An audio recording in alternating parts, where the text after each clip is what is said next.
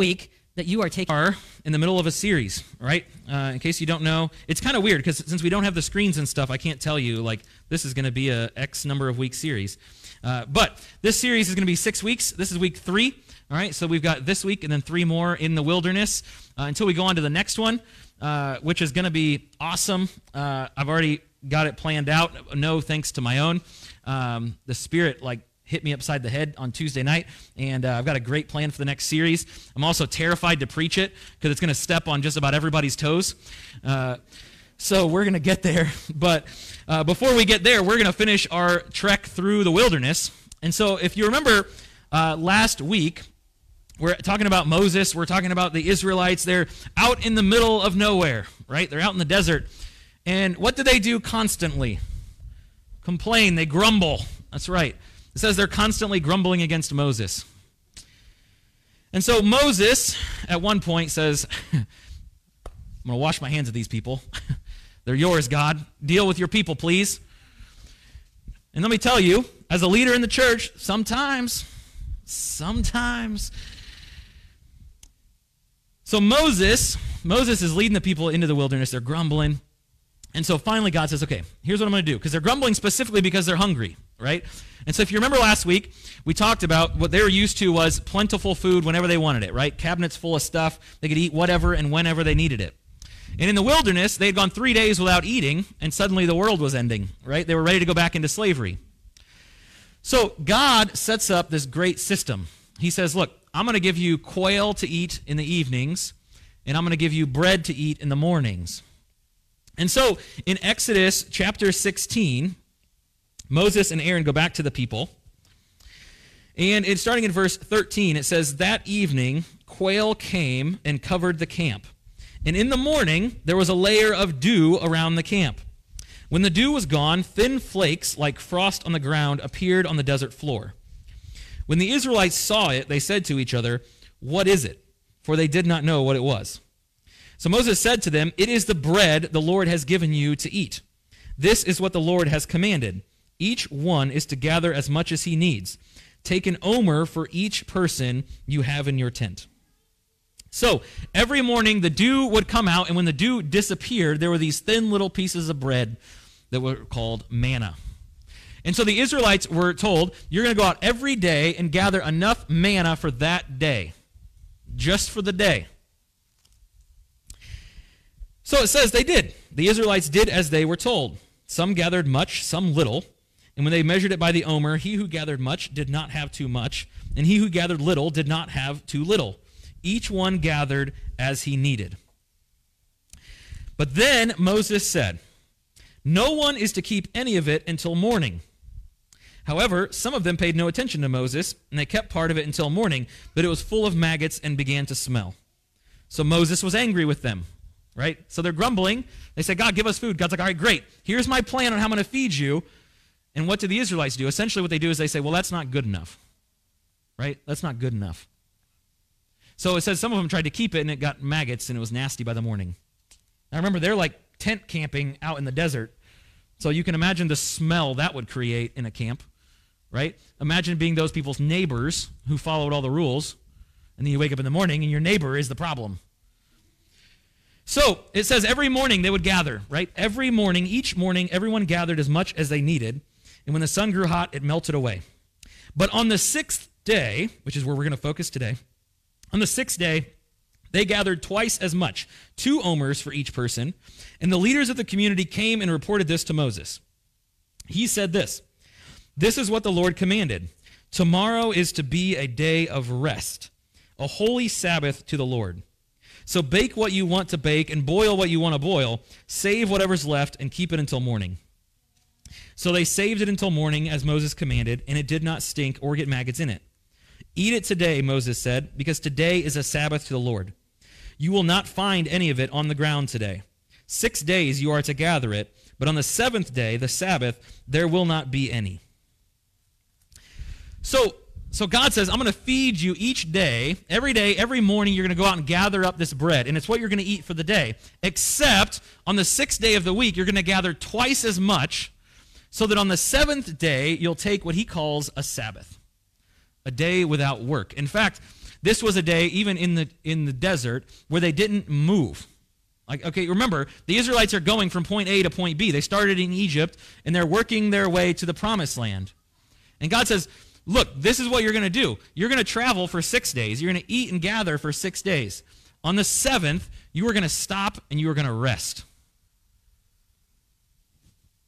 Now, I don't know about you, but if I'm an Israelite, I'm going to look at the 7th day like a wasted day, right? Because we live in a culture where, let's be honest, our culture says you have to work, right?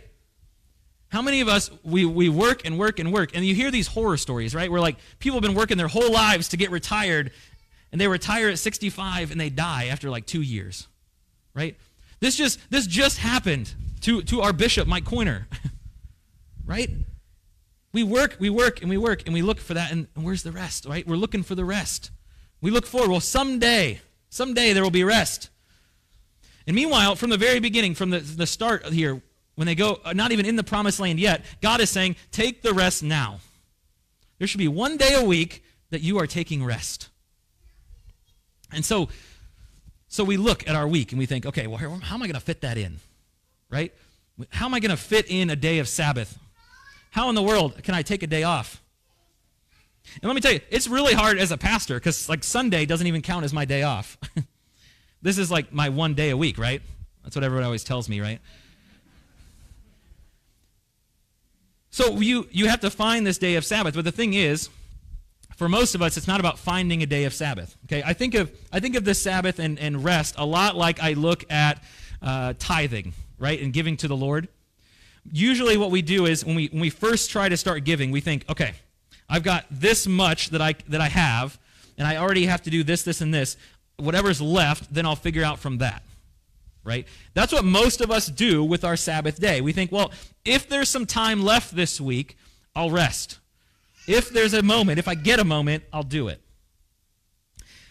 Instead, what we ought to do is what God says to do with our tithe, which is that we take the first 10% and then we work out of what's left. This is how I look at Sabbath rest. If we try to fit it in after we've scheduled everything else, we'll never have a moment to rest. Right? We'll be running constantly. But if we start our week and we say, this day, I'm setting this day aside as my Sabbath this week, and we schedule nothing in it, it's a whole lot easier to find some moments, isn't it? And it's all in where we start. So God tells them, 6 days you're going to gather, and on the 6th day you'll gather enough for the second so you don't have to work that day. And you're not going to move, you're not going to go, you're just going to sit and you're going to be. We don't do a lot of being in our lives, do we? We have a whole lot of doing, right? Schedules that are full of stuff, always going. Right? And there have been plenty of you who have reminded me that part of why I can do that is because I'm young, okay? But I know, right? Because I know enough of you, and I know enough about how people work to know that it's not just the young that are running. We are all guilty of continually running without taking a moment to be. And yet the Lord sets off, even from the time of the Israelites, this day, every week, to take Sabbath. And I have people ask, well, I work weekends, so how does that work? I can't take Saturday, right? Because technically Saturday is day 7. How do I take the week? You don't have to take the 7th day, right? And here they did, right? But we're living after Jesus. What Jesus is asking us to do is to just take a Sabbath. Pick one, right? If you're working every day but Monday, take Monday, right? The point here from God, he calls it a test. Because it says in verse 27, despite this, nevertheless, some of the people went out on the 7th day to gather it, and they found none. And so the Lord says to Moses, now this one cracks me up, right? It's not Moses complaining to the Lord, it's the Lord saying this to Moses. How long will you refuse to keep my commands and my instructions? Bear in mind that the Lord has given you the Sabbath. That is why on the 6th day he gives you bread for 2 days. So the people rested on the 7th day. I love this because he says, not the Lord has forced you to take a Sabbath, which is how most of us feel when your pastor is up here telling you should take some time off, right? You're like, God's forcing me to take time off. God says, I have given them the Sabbath. This is a gift. to you. God has gifted us time off.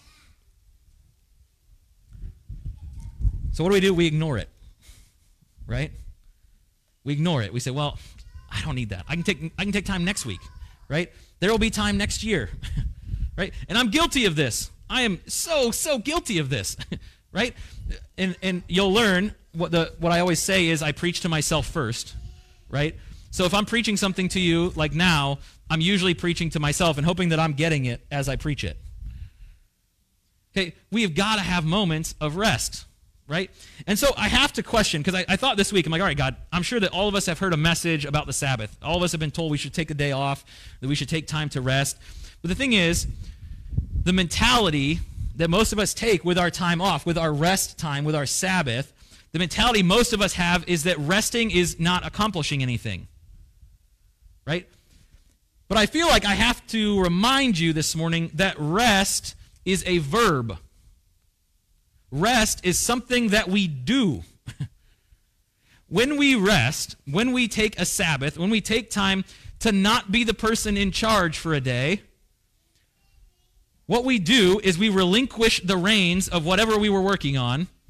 We say, okay, Lord, you've got this. I'm trusting, right? Rest and trust go hand in hand. Because you can't rest if you don't trust the person who's taking your place on that day.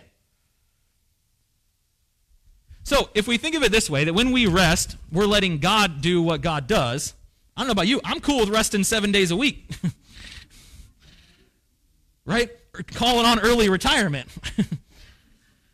Because if my rest is going to show that I trust in God and is going to let God do what God does instead of me taking control of it, then by all means, take it all, Lord.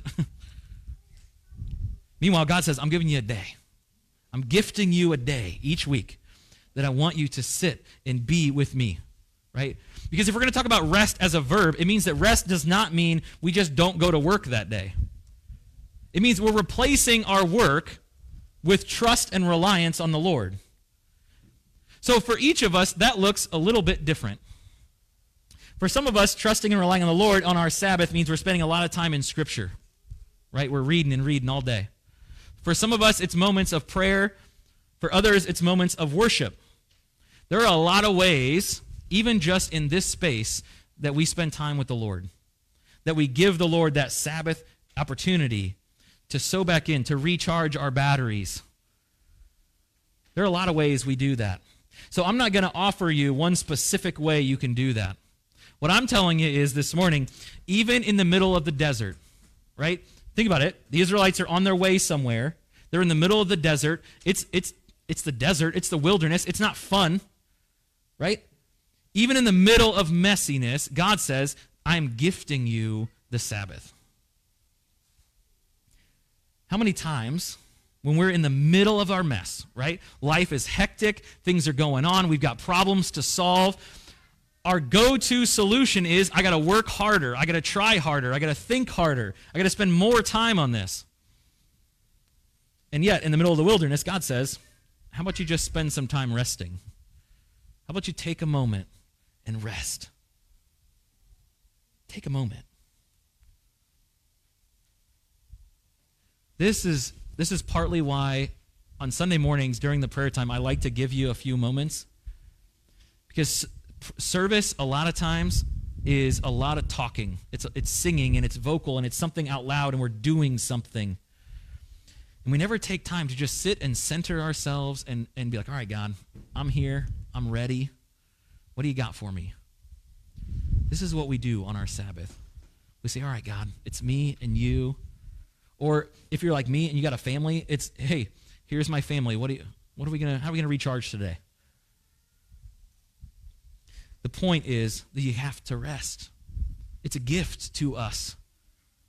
We've got to take moments to rest. And so I know that after the last 2 weeks, many of you are probably expecting some I'm going to get hit with some conviction this morning, right? This is what I got for you, right? This is it.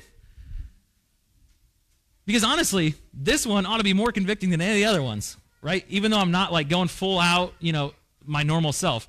It's because this one is so important, and it's the one we overlook so often.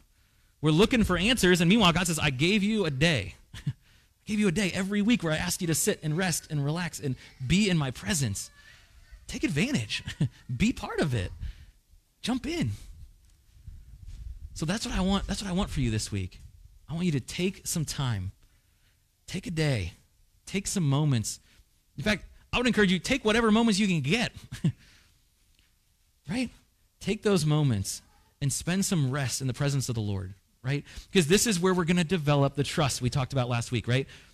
You think, when David wrote the psalm and he said, he makes me to lie down in green pastures, right? Do you think that just happened overnight?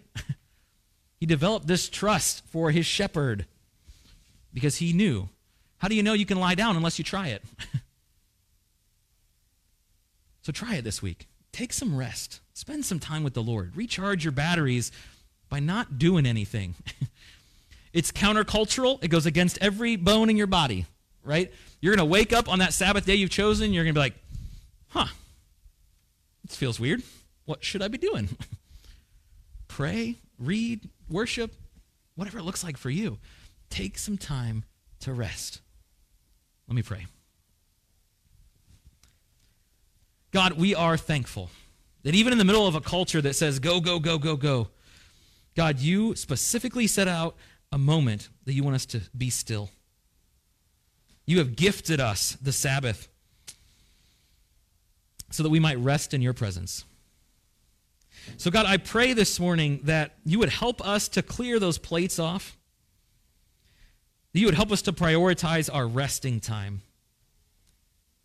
To recharge the batteries by sitting at your feet. By being with you. By just being. God, it doesn't matter how messy our lives are.